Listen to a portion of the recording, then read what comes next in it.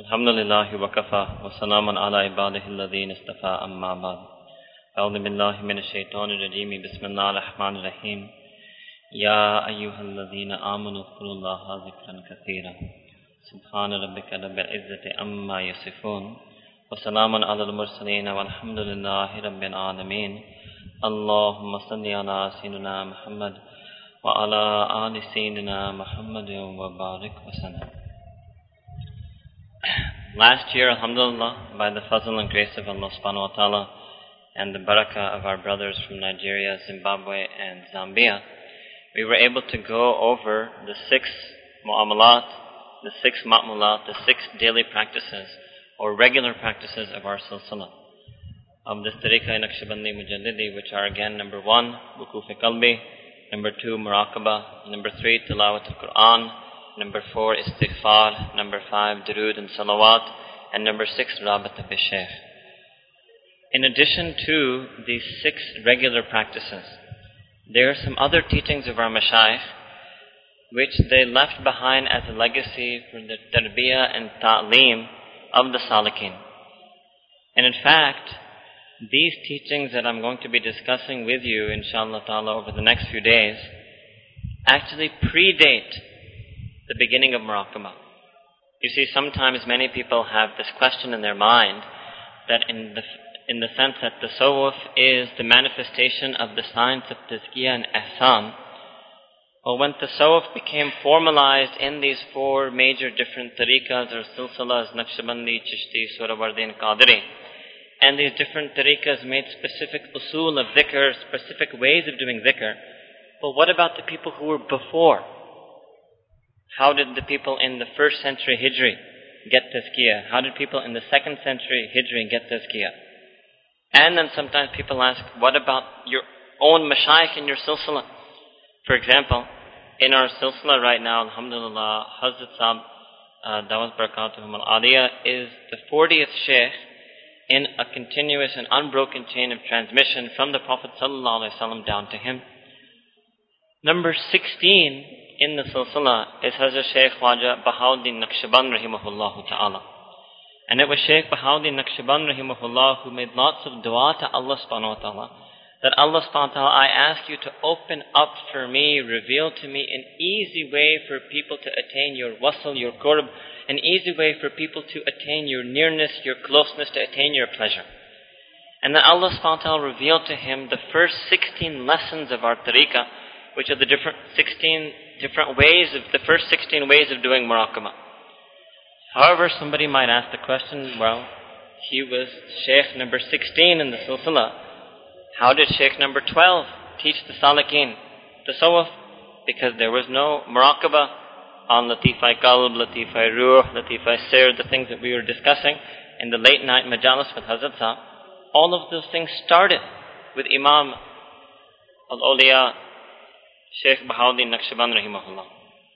So what happened was that in the earlier period, the earlier mashayikh used to teach tazkiyah in several different ways. Number 1 is obviously the Muzakki al-Awwal Rasulullah sallallahu alayhi wa sallam. And the Prophet sallallahu alayhi wa sallam taught tazkiyah to the Sahaba through 2 major ways. Number 1 was their sohbah, their direct companionship and association with the Prophet sallallahu alayhi wa sallam. That itself was enough a purifying effect. The proof for this is in the Quran al-Kareem, that Allah subhanahu wa ta'ala mentions in the Quran that the Prophet sallallahu alayhi wa sallam was sent to earth with 4 aspects to his mission. Yatlu alayhim ayati, to recite unto them the verses of revelation, to be the agent of scriptural revelation. Number 2, wa yuzakkihim, and to do their tazkiyah. So it was part and parcel inherent to the prophetic mission to do tazkiyah. So simply by being in association with the Prophet ﷺ, the Sahaba's tazkiyah was done. And secondly, the Prophet ﷺ left behind certain teachings, many ahadith that we read and remind one another of, on mujahida, on sabr, on tawakkul, on all of these sifat of the mu'mineen that are mentioned in the Quran al-Kareem. Sabr, tawakkul, dhikr, tawbah, right? Then, in the time of the Sahaba, when they began to teach the tabi'in, alhamdulillah, due to the barakah of that first generation of Muslims, due to the hifaza that all of the Sahaba were amongst the awliyaullah. Every single Sahaba was a kamil wali of Allah subhanahu wa ta'ala. So then the tabi'in, because they kept the company of such kamil awliya, for them that same company and those same prophetic teachings and hadith was sufficient for tazkiyah. Then came the next generation, which is the tabai tabi'in. Now, there's a very famous person in the tabi'in who is one of the most pivotal figures in the tabi'in. His name is Hazrat Hasan al-Basri rahimahullah ta'ala. He is such an important person because you can just understand like this, that he just missed becoming a sahaba. He just missed the zamana of the Prophet sallallahu alaihi wasallam. So although he didn't meet the Prophet sallallahu, therefore is not a sahaba, he's in the tabi'in. However, he met many of the sahaba, and he was able to derive a lot of benefit from their company and from their teachings. So much so that in the time of the Khilafat of Sayyidina Ali radiallahu anhu wa karamallahu wajh, Sayyidina Ali appointed Sheikh Hasan al-Basri as the Imam of the Jamia Masjid of Basra. And it's written in the books of history that Sheikh Hasan al-Basri, in addition to giving a dars of the Quran in the day, giving a dars of ilm of the ulum-e-zahir, of the external sciences of the deen in the day, he used to have another session, his majlis at night, in which he used to discourse on the science, the ulum of tazkiyah. Secondly, he lived a very robust age, and he was able to outlive, obviously, many of the Sahaba, and therefore he was the teacher of many of the Tabai Tabi'in. So he's a pivotal person in this generation in the transmission of the science of Tazkiyah from the Sahaba to the Tabi'in, plus also to the Tabai Tabi'in. And one of his most famous statements and sayings is that he used to tell his students in the Tabai Tabi'in that if you were to see my teachers, yani the Sahaba, you would think that they were majnoon, that they were crazy. And if my teachers, yani the Sahaba, were to see you, the Tabai Tabi'in, they would think that you were munafiq, that you were like hypocrites. So, in this time, there's recently a very good friend of ours in California has published a short booklet a translation of a short booklet by Sayyidina Hasan al-Basri called the Al-Istighfarat, which is a collection of du'as of maghfirah, seeking the forgiveness of Allah subhanahu wa ta'ala that he made. And it's really in this generation that we begin to see the formal development of new practices, new types of dhikr and dua. Now the question arises, well, why would you need something new, right? Why not just teach the same things that exist in the hadith? And let's take the specific example that there are many du'as in the Quran for seeking maghfirah. There are many du'as in the hadith for seeking maghfirah. So why would Sayyidina Hasan al-Basri ta'ala come up with additional new du'as? So you can understand this very easily by just looking at one of the du'as that is mentioned in his book. One dua is as follows, that Ya Allah, I ask your forgiveness and I make tawbah to you, although I know that before I committed a sin, I asked forgiveness, I made tawbah, but then I fell back into that sin again. And I keep doing this in this cycle. Allah subhanahu wa ta'ala, I ask you to take me out of this cycle. Now this is a new dua. And we can understand that the Prophet ﷺ never made this dua.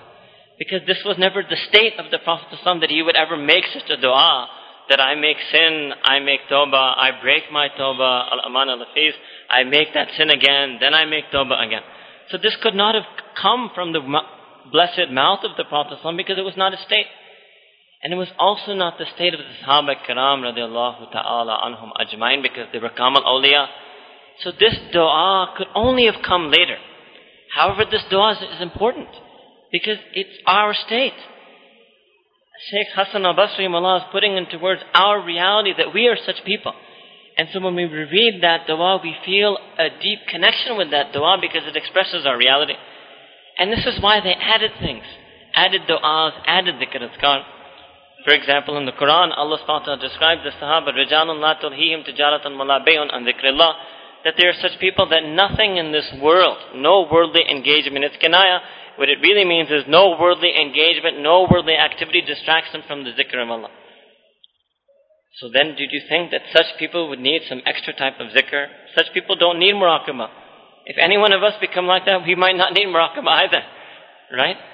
But as new generation came, especially in the Taba Tabi'in, So many of the tabi'in would say that we are teaching our students, the tabi'i tabi'in, everything that we've heard from our teachers, the sahaba. However, we're not able to transmit to them the inward states that we found in our teachers, the sahaba. In other words, the Prophet ﷺ left behind two legacies. One are what we call the ta'limatun nabi, the teachings of the Prophet ﷺ. And the second are what our mashayikh call the kayfiyatun nabi, the inner states of the heart of the Prophet ﷺ. You see, you can teach somebody how to pray according to the ahadith. But how do you teach somebody to bring the same sunnah state of the heart in the prayer that the Prophet ﷺ had when he prayed? Allahu Akbar. And that is the true sunnah, that is a deep sunnah. To have that sunnah love for Allah, to have that sunnah ubudiyah and abdiyah, that sunnah servanthood, that sunnah slavehood. So this was the worry of the tabi'in, that we received it from the sahaba just like that, without any specific details or specific methodology. But it's not being passed on automatically. So because it's not being passed on automatically, we need to devise some type of specific methodology, specific practices so that this gets passed on. Because the maqsad in the share is that it has to get passed on. You see, the tazkiyah of the Prophet ﷺ has to last until the end of time, because it is our aqeedah as Muslims that the nabuwah, the prophethood, and the prophecy of the Prophet was kamil and mukammal, was perfect and complete and absolute. That means that there can never be an age in which there is no tazkiyah, because it was part of the prophetic mission. And because he is Khatamun Nabiyyin, he is the last of all of the prophets, every one of his functions must remain perfect and complete until the end of time. So the end result of that tazkiyah always has to be obtained in every zaman and every age. But as time progressed, they needed to devise additional mechanisms. You see, if somebody is very strong, you don't need to design something to help them. But if somebody is weak, then you give them a crutch, you give them additional tools, props, aids, in order to reach that same level of strength that is matlub from the beginning. So, then what happened in the early mashayikh, they designed different particular, what we call usul or principles, or sometimes we call istilahat, terminologies for us to live by. So in our own silsila, one of our early mashayikh before Shaykh Khwaja Bahauddin Naqshband rahimahullah ta'ala was a shaykh by the name of Hazrat Shaykh Abdul Khaliq Ghajdawani rahimahullah. And he came up with 8 usul or 8 principles or 8 istilahat with which he used to do the tarbiyah, the tazkiyah of his students. And those have remained preserved up till now. And our mashayikh and Hazrati Damat Barakatum in his book has preserved those 8 istilahat, those 8 principles, those 8 terminologies, so that we as the salikeen of the Naqshbandi Mujaddidi Tariqah can continue our tarbiyah and tazkiyah according to the teachings of all of our glorious mashayikh, including Hazrat Shaykh Khwaja Abdul Khaliq Ghajdawani rahimahullah. So inshallah we will try in the next few days to try to go through all of these 8. And later Imam Bahauddin Naqshband rahimahullah himself also added 3. So our mashayikh have always been worried about the tarbiyah and the training and the tazkiyah, the spiritual purification of the salikin. The first of the eight, and this is in Persian, but I will explain it to you in English inshallah. The first of the 8 is called Hosh Dar Dam. But you listen to it in Persian, you should learn it in Persian. Because there's barakah in learning the words that our blessed mashayikh spoke. I myself do not know Persian, and I myself knew very little Urdu as a child. I learned Urdu, alhamdulillah, by reading our Hazrat Sahib's books. In the beginning, it used to take me 1 to 1.5 hours to read 1 page. Alhamdulillah. But we just kept reading and reading and reading, and then keeping in the company of Shaykh.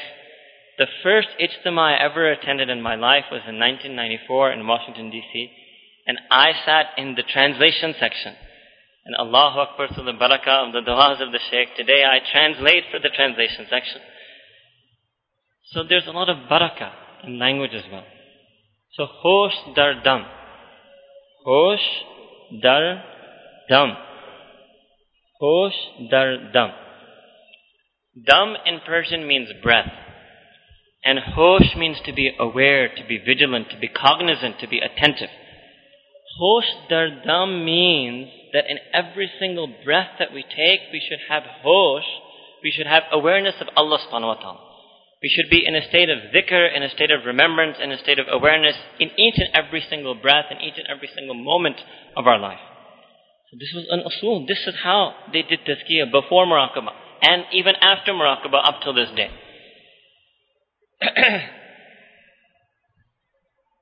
So with every breath, a salik, a seeker on this path, should be aware and attentive, should be in a state of hosh, in a state of awareness, attentiveness, and dhikr of their Lord. And then they continue to write that every type, this is not just an awareness to be done when we're working in the dunya. This is an awareness that is critical even while doing dhikr. In other words, for example, when we're doing dhikr lisani, dhikr with our tongue, which for us is our istighfar and our durood and salawat, our tasbihat, at that moment also every single breath, every single moment, every breath should be taken in a state of awareness of Allah subhanahu wa ta'ala, in our istighfar and in our durood. So it's coupled with the ma'mulat. In fact, these 8 istilahat are viewed as tools to maximize and really actually get the benefits from the daily mu'amalat. Right? So during our dhikr lisani, we should be aware. And number 2, during our zikr qalbi, our muraqabah, we should also be aware. Now let me explain what this means. Now when we're in a state of awareness of Allah subhanahu wa ta'ala, then we will be able to concentrate much more in our zikr. You will notice that whenever you are aware of something, you are much more focused and you are much more concentration. For example, imagine that if, Allah forbid, some of us is in some type of dangerous situation. We feel threatened by somebody or threatened by some enemy and we're in danger. So let's say, for example, we hide behind the curtain, right? And when you hide behind the curtain in that state, you are aware of every breath you take. You are aware of every moment that passes. You are in a state of complete and utter focus and concentration. That is what the Mashayikh are saying, that every single breath should find you in such a state of complete and utter focus and concentration on Allah subhanahu wa ta'ala. That is hosh dardam. And the opposite of this is to do zikr lisani or zikr qalbi with ghaflat. So to recite istighfar and we don't even have hosh, awareness of what we even did. Before we know it, the 100 is done and we say, oh, istighfar finished.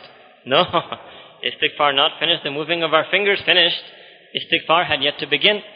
Why? Because istighfar has to be done with hosh. How can you seek the forgiveness of Allah without even being aware of what you're doing, what you're saying, about being in a state of His remembrance? So hosh dardam is the essence of istighfar and salawat. Similarly, in durood, we send the blessings on the Prophet ﷺ. We do it quickly before we know 100 is finished. But if we didn't do it in a state of hosh, we won't benefit from it. If we did it in a state of hosh, number 1, being aware of what we're doing, and number 2, specifically that every breath we were aware of Allah subhanahu wa ta'ala, then that one tasbih of durood and salawat is a life-changing experience. That one tasbih of istighfar, seeking Allah's forgiveness, is a life-changing experience. And similarly then in zikr qalbi, muraqabah, obviously the essence of muraqabah is that hosh. Right? What Allah subhanahu wa ta'ala says in the Quran is that tabattal, that deep and exclusive concentration on Allah subhanahu wa ta'ala to the exclusion of everything else. وَتَبَتَّلْ إِلَيْهِ تَبْتِيلًا.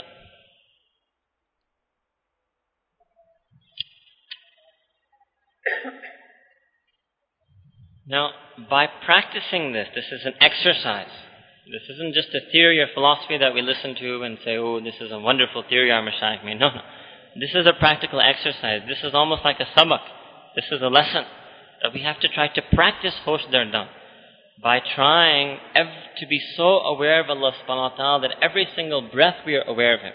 And when a person does this slowly, gradually, works on it regularly, then eventually this practice of hosh dardam, regular exercise of hosh dardam, leads a person to perpetual remembrance of Allah subhanahu wa ta'ala. Then they become perpetual da'im on dhikr. They become firmly established on the remembrance of Allah subhanahu wa ta'ala.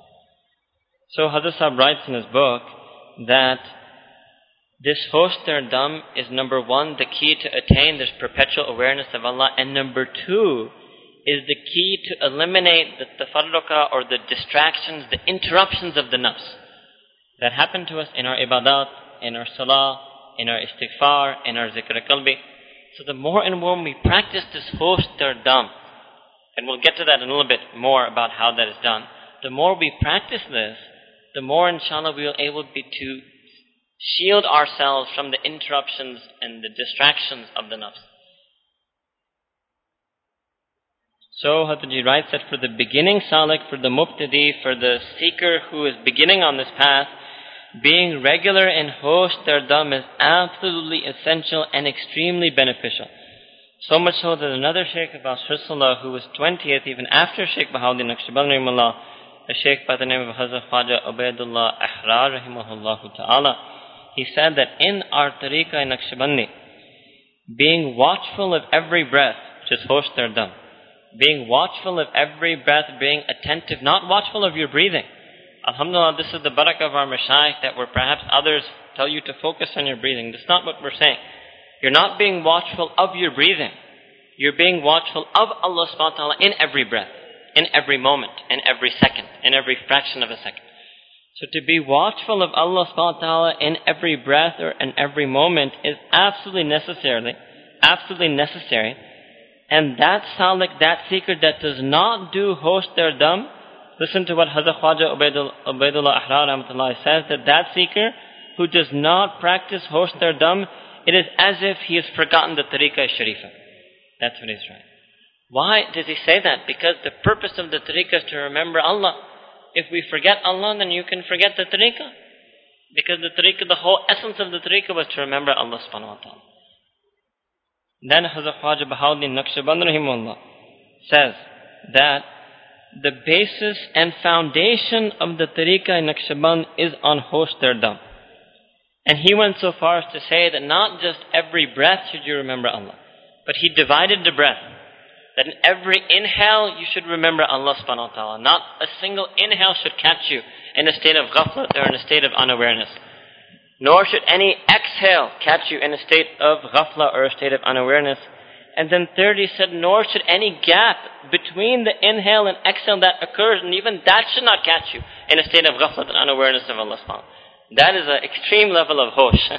To be so aware of Allah subhanahu wa ta'ala that not even a fraction of a millisecond of our life, which is what is between the inhale and the exhale, is a fraction of a second, should catch us in a state that we are not in the remembrance of Allah subhanahu wa ta'ala. Then Hazrat Sahib quotes a Persian couplet, 2 lines of a Persian poem, which in English we would say that in every moment, we should view every moment and every breath as a ghanima, as a precious treasure, as a golden opportunity. And with every moment and every breath, we should become aware and attentive of our Lord, such that we should always remain waqif or aware of this breath, and we should not take a single breath without awareness of our Lord. Now the benefit of this that Hazrat Sahib has written in the books, before I do that, let me explain what this means. This in essence is very similar to Waquf Qalbi. In essence, this is very similar to Waquf Qalbi. But it's referring to being so aware that you see, for example, the example I gave you, that when that person is hiding behind the curtain, he's so aware even of himself, he can feel his own pulse, right? Because he's in a state of fear. What does that mean? That when you're in an extreme state of awareness, it gives you an extreme emotional state. So that person who is in an extreme state of fear, he's so aware, he's standing behind the curtain, he can almost feel his own pulse. Normally he's not aware of his own pulse. Just like that, that person who is in extreme zikr of Allah subhanahu wa ta'ala is aware of his every breath. Aware that every breath is being taken in a state of zikr and remembrance of Allah subhanahu wa ta'ala. So we should be so watchful over ourselves. In other words, the way to practice hosh dardam is to be watchful over ourselves, to be vigilant over ourselves, and to make sure, again, that not a single breath or a single inhale or a single exhale or a single pause takes place other than we are engaged in the zikr of Allah subhanahu wa ta'ala. And this is gradual. But if a person makes this niyyah, what a beautiful niyyah to make. At least we can all make the niyyah. We can all make the intention. We can all make dua to Allah subhanahu wa ta'ala. Then we can make dua subhanahu wa ta'ala of the barakah of our mashayikh, that you bestowed upon them this understanding, and you bestowed upon them this way of tazkiyah for the benefit of the salikeen. Allah subhanahu wa ta'ala, due to their husn zan, due to their niyyah, to their desire that people benefit from this. Allah subhanahu wa ta'ala, we ask you to enable us to benefit from this, just to fulfill their wish that people would benefit from this teaching. And inshallah, if we keep making this niyyah, keep making this dua, keep catching ourselves throughout the day, checking myself, did I just take 10 breaths in a state of ghaflat? No. Immediately connect again back to Allah subhanahu wa ta'ala. The more and more one does this, then the more inshallah one will become perpetual in zikr, and one will be able to be free from the thoughts and whisperings of the nafs. The benefits that Hazrat Sahib has written for this exercise is that, and I will just explain this, I'll just explain it using the words that are in the book, and then I'll explain it to you in English. And that is as follows, that due to this practice of Hosh Dar Dam in our Tariqa Naqshbandiya Aliyah, the Seyr-e Afaki is subsumed and included in the Seyr-e Anfusi. I'll explain these two terms to you. Seyr-e Afaki. Afaq is plural of this word called Ufuk. Ufuk is an Arabic word actually, and it means the horizon. So Afaq refers to horizons literally, and what it actually is referring to is the whole universe, the entire creation of Allah subhanahu wa ta'ala. So Seyr-e Afaki means that one way to come close to Allah subhanahu wa ta'ala is to reflect upon His signs in the universe. This is something mentioned in the Quran al-Karim, and I'll just go over one verse with you.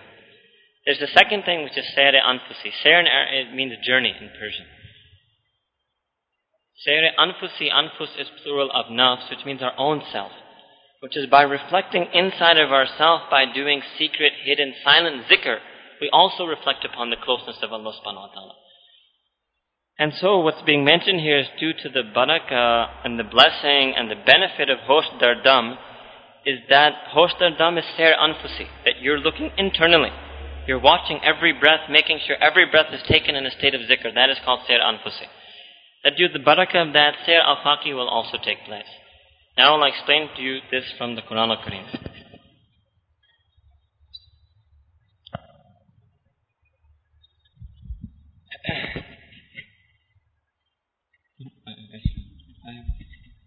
In Surah Al-Imran, in verses number 190 to 191, Allah subhanahu wa ta'ala explains this.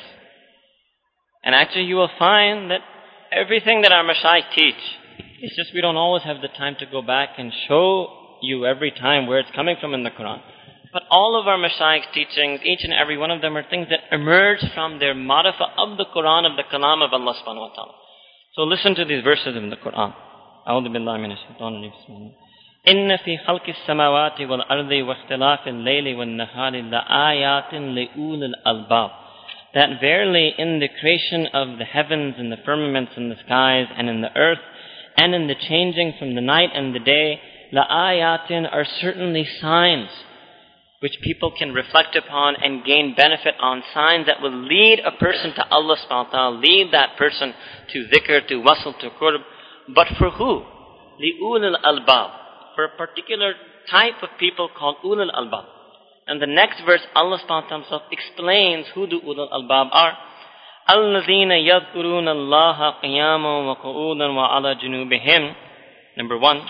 And number 2, وَيَتَفَكَّرُونَ فِي خَلْقِ السَّمَاوَاتِ وَالْأَرْضِ. They have two characteristics. The ulul albab are number 1. الَّذِينَ يَذْكُرُونَ اللَّهَ قِيَامًا. Those who remember Allah subhanahu wa ta'ala perpetually. Right? Standing, وَقُعُودًا, sitting, وَعَلَى جُنُوبِهِمْ, or on their sides. And you would remember from before as well that every human being physically is only in one of 3 postures. Either you are standing, or you're sitting, or you're lying on your side. So it means that those who remember Allah subhanahu wa ta'ala perpetually all the time. First condition to be considered amongst the ulul albab. Second condition, وَيَتَفَكَّرُونَ فِي خَلْقِ السَّمَاوَاتِ وَالْأَرْضِ, and that they reflect on the creation of the heavens and the earth, on the universe, on the whole universe, the creation, the blessings Allah subhanahu wa ta'ala has given us, the inamat, etc. The first thing is Seyr Anfusi, just in the terms of the Mashayikh. The second thing, this tafakkur, is Seyr Afaki, to reflect upon the universe and the creation, etc. Now, the interesting thing is that if you think about it, what is Allah subhanahu wa ta'ala really saying? And if you look, there's a very hidden nuqta here in the Quran. That the ulul albab, the real distinguishing thing about them is zikr. Now how can I say that when Allah subhanahu wa ta'ala defined both zikr and fikr? Because what did Allah subhanahu wa ta'ala say? Again in the beginning, Inna fi khalqis samawat, that in the universe there are signs, la'ayat, signs for people. So there were two possibilities, two ways we could do this. Number one is we could directly do fikr, directly reflect on those signs. In other words, directly do sere afaki. And there was a second possibility that no, we could first do zikr, the tertib of the Quran. First do zikr, first do sere anfusi, and that would lead us to fikr on the universe. So there were two possibilities. So between the two, what's the difference? The difference is zikr. Fikr is in both situations. So the people who are not ulul albab, they will also do fikr, but they will not benefit from the signs of Allah. Such as the scientists, the atheist scientists. If you think about it, the atheist scientists of this world delve deep into the mysteries of the universe, of the physical creation. But they don't have this condition, alladhina yadhkuruna Allah. So they're not amongst the ulul albab. So they cannot see the ayat, they cannot see these as signs that lead them to Allah subhanahu wa ta'ala. So that was one way of doing, direct do the fikr. And there was a second way of doing the fikr by preceding that with the zikr. So the real difference then is the zikr. The asal of being ulul albab is zikr, is not fikr. Allahu Akbar. And this is why the Mashayikh of our Tariqah Naqshband said that you start with zikr. And by doing the zikr, automatically the fikr thing will be taken care of. And that is what Hazrat Sahab was explaining in his book. And then, when I was discussing this with, alhamdulillah, we have the fazl to say, Ustadi al-Muhtaram, Hazrat Maulana Khalil Rahman Sajjad Numani Dawat Barakatum, he gave me another nukta on this ayah. So I will share that with you on his hawala. So the ayah continues after this, that the ulul albab are who alladhina yadhkuruna Allah qiyaman wa qu'udan wa ala junubihim wa yatafakkaruna fi khalqis samawati wal ard. And then what happens? Rabbana ma khalaqta hadha batila. What do they say? What is the result of this? Is the result of this some type of union with Allah subhanahu wa ta'ala, hulul or ittihad? No. The result is immense praise of the magnificence of Allah subhanahu wa ta'ala. The result of this zikr and this fikr. That they say that Rabbana, O our Rabb, ma khalaqta hadha batila. That you did not create this in vain. This whole universe has not been created in vain. Why? Because it's ayat. It's not in vain, it's a sign of you. It's your sign, it has not been created in vain. After going through this process, this theme of zikr and fikr, now we realize what these ayat are. We realize that this ufuk, this universe, is but your signs. It's not in vain, it's a manifestation of your sublimeness and of your greatness. So they say that. And then they make dua immediately. They don't say, oh, and now we are amongst the mutakarribun. No. What do they say? Subhanaka fakina azab an-nar. Subhanaka, Allah subhanahu wa ta'ala, you are exalted and glorified beyond everything. Fakina azab an-nar, save us from the hellfire. In other words, when the Mashayikh used to do this tasawwuf, do this sayr anfusi, sayr afaki, they emerged more humble, with more fear of Allah subhanahu wa ta'ala. That's what Allah subhanahu wa ta'ala said in the Quran al-Kareem, إِنَّمَا يَخْشَى اللَّهَ مِنْ عِبَادِهِ الْعُلَمَاءِ. And ulama can have many meanings. One meaning we will take here, which doesn't negate the other meanings, but one meaning is the ulama of the marifat of Allah subhanahu wa ta'ala. The knowers of the marifat of Allah, the knowers of the ulul albab, they have the most khashiyah, the most fear of Allah. So when they emerge from this process, they don't come out with union or ecstasy. They come out with this. Subhanaka faqina azab an-nar. Allah subhanahu wa ta'ala, Subhanaka. You are great, you are glorious, you are exalted. Save us from the hellfire. We realize how lowly we are after this process of dhikr and fikr. By becoming of the ulul albab, it only pointed us to our humble and abject and subservient nature. And we beseech you to save us from the hellfire. This is from the Quran al-Kareem. This is what our Mashayikh are trying to bring us to. Now, look how I just explained this verse. We need a methodology to reach the haqiqat of this verse.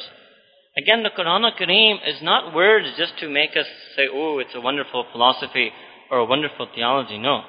Every verse of the Quran al-Kareem was revealed to produce a change in the heart of those who submit to it. To produce an emotional response. So we have to find, how can we get this? How can we be some people who experience the dhikr, experience this fikr, and afterwards from our heart we also say Subhanaka? So we need some methodology for that. It's not coming to us automatically. This is the karam, the generosity of our Mashayikh Uzam, the Sufiya Ikram, rahimahullah ta'ala ajma'in, that they made a methodology for even lowly ones like you and me to reach the emotional states of the Quran al-Karim. That is what the Tasawwuf is. That's what the Tasawwuf is. And nothing less could be called Tasawwuf. Right?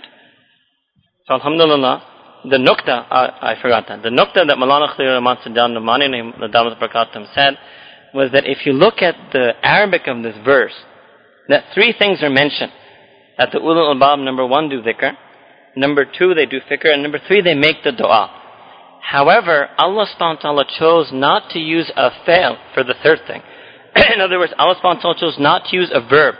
Allah subhanahu wa ta'ala could have said, Alladhina yadhkuruna Allah, and then وَيَتَفَكَّرُونَ فِي خَلْقِ السَّمَوَاتِ, and then وَيَدْعُونَ رَبَّنَا مَا خَلَقْتَ. And then they make dua, but Allah subhanahu wa ta'ala didn't say that. The third thing is not an action. The way he explained it to me was that the third thing is a hal.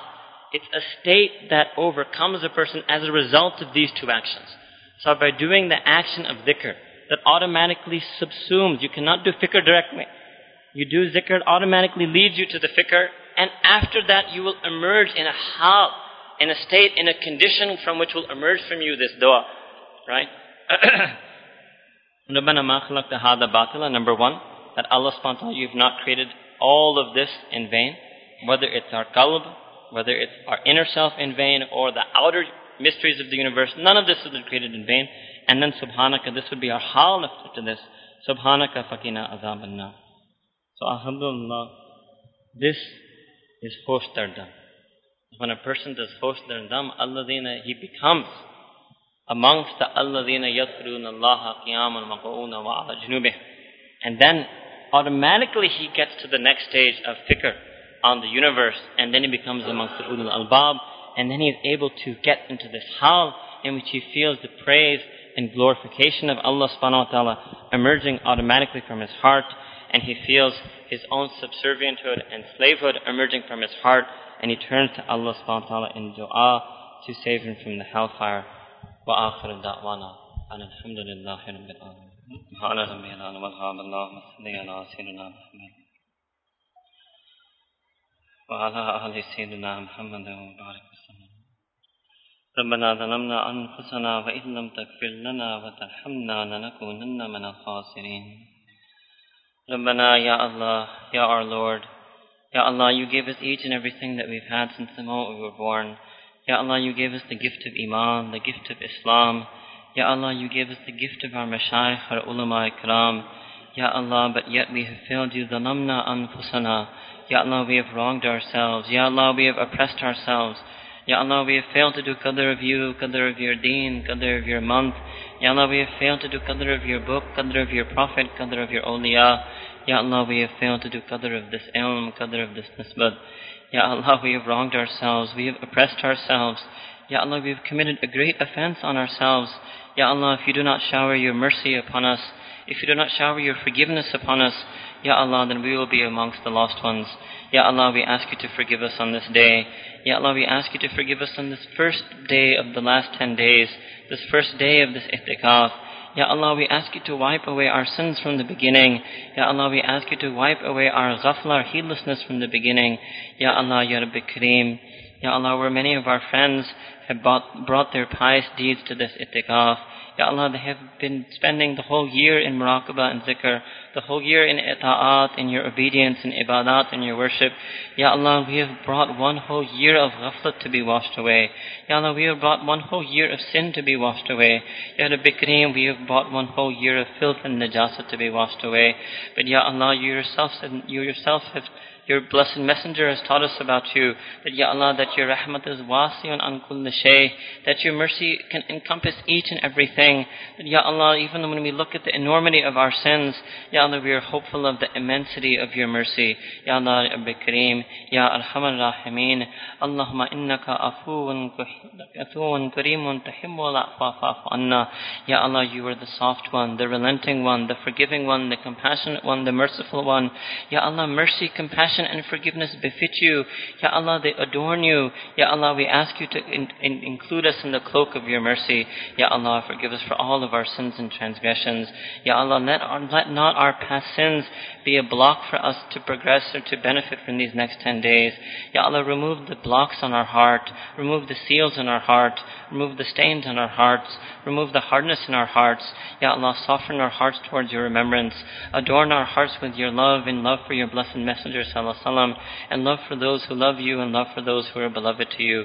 Ya Allah, we ask you to bring us into that life in which earns your pleasure. Ya Allah, from the tips of our hair to the soles of our feet, Ya Allah, drag us into the life of the Quran, Sunnah and Sharia. Ya Allah, we have come to this place. Ya Allah, there is nothing in this country, nothing in this land, nothing except that brings us here except your home and your wali. Ya Allah, Ya Rabbi Kareem, we ask of you to accept us amongst your ibad. Ya Allah, we ask you to crown us with the crown of servanthood. Ya Allah, we ask you to adorn us with the robe of slavehood. Ya Allah, we want nothing more but just to be your servants and slaves. Ya Allah, we want to be your ibad. We want your abdiyah and your ubudiyah. Ya Allah, Ya Rabbi Kareem, we ask you to adorn us with the sifat of the mu'mineen. Ya Allah, how many times will we hear these sweet words of taqwa and sabr and dhikr and tawakkul and inaba and tawbah and talab. Ya Allah, Ya Rabbi Kareem, when will we ourselves experience these realities? Ya Allah, we ask you to make us amongst the muttaqeen, make us amongst the sabirin, make us amongst the sa'imeen, make us amongst the musallin. Ya Allah, make us amongst the mutawakkilin, make us amongst the awwabin, make us amongst the tawwabin. Ya Allah, make us amongst the zakirin Allah kathira. Ya Allah, Ya Rabbi Kareem, we ask you to adorn us with this ni'mah of zikr. Ya Allah, we have no istihqaq.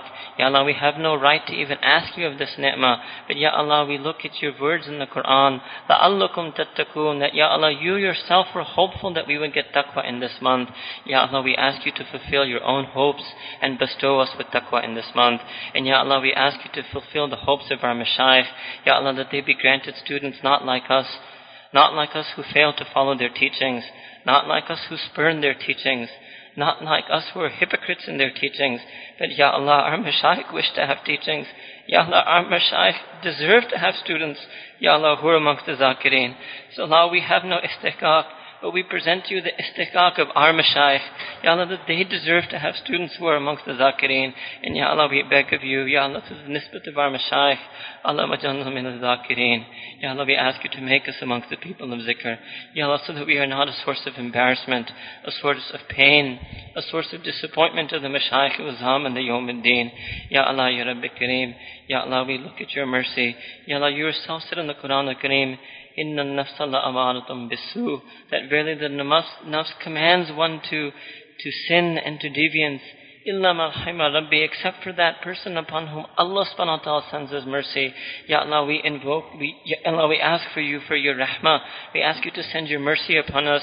Ya Allah, we ask you to take us out from the yokes and chains of our nafs. Ya Allah, you have chained all of the shayateen in this month. Ya Allah, surely you can chain our nafs in this month. Ya Allah, it was not difficult for you to chain all the shayateen. It is not difficult for you to chain our nafs. Ya Allah, we ask you to chain our nafs and lock it away forever. Ya Allah, we ask you to give us the nafs mutmainna in place of our nafs amara. Ya Allah, Ya Rabbi Kareem, in this barakah of this month of Ramadan, in the barakah of this nisbat of love that we have for one another. Ya Allah, we have no other amal in the world worthy of presenting to you. But Ya Allah, the love that we have for one another is purely and only for your sake. And the love that we have for our shaykh is purely and only for your sake. Ya Allah, we present this humble amal before you, present it in humility and ask that you accept this amal and exchange grant us your true love.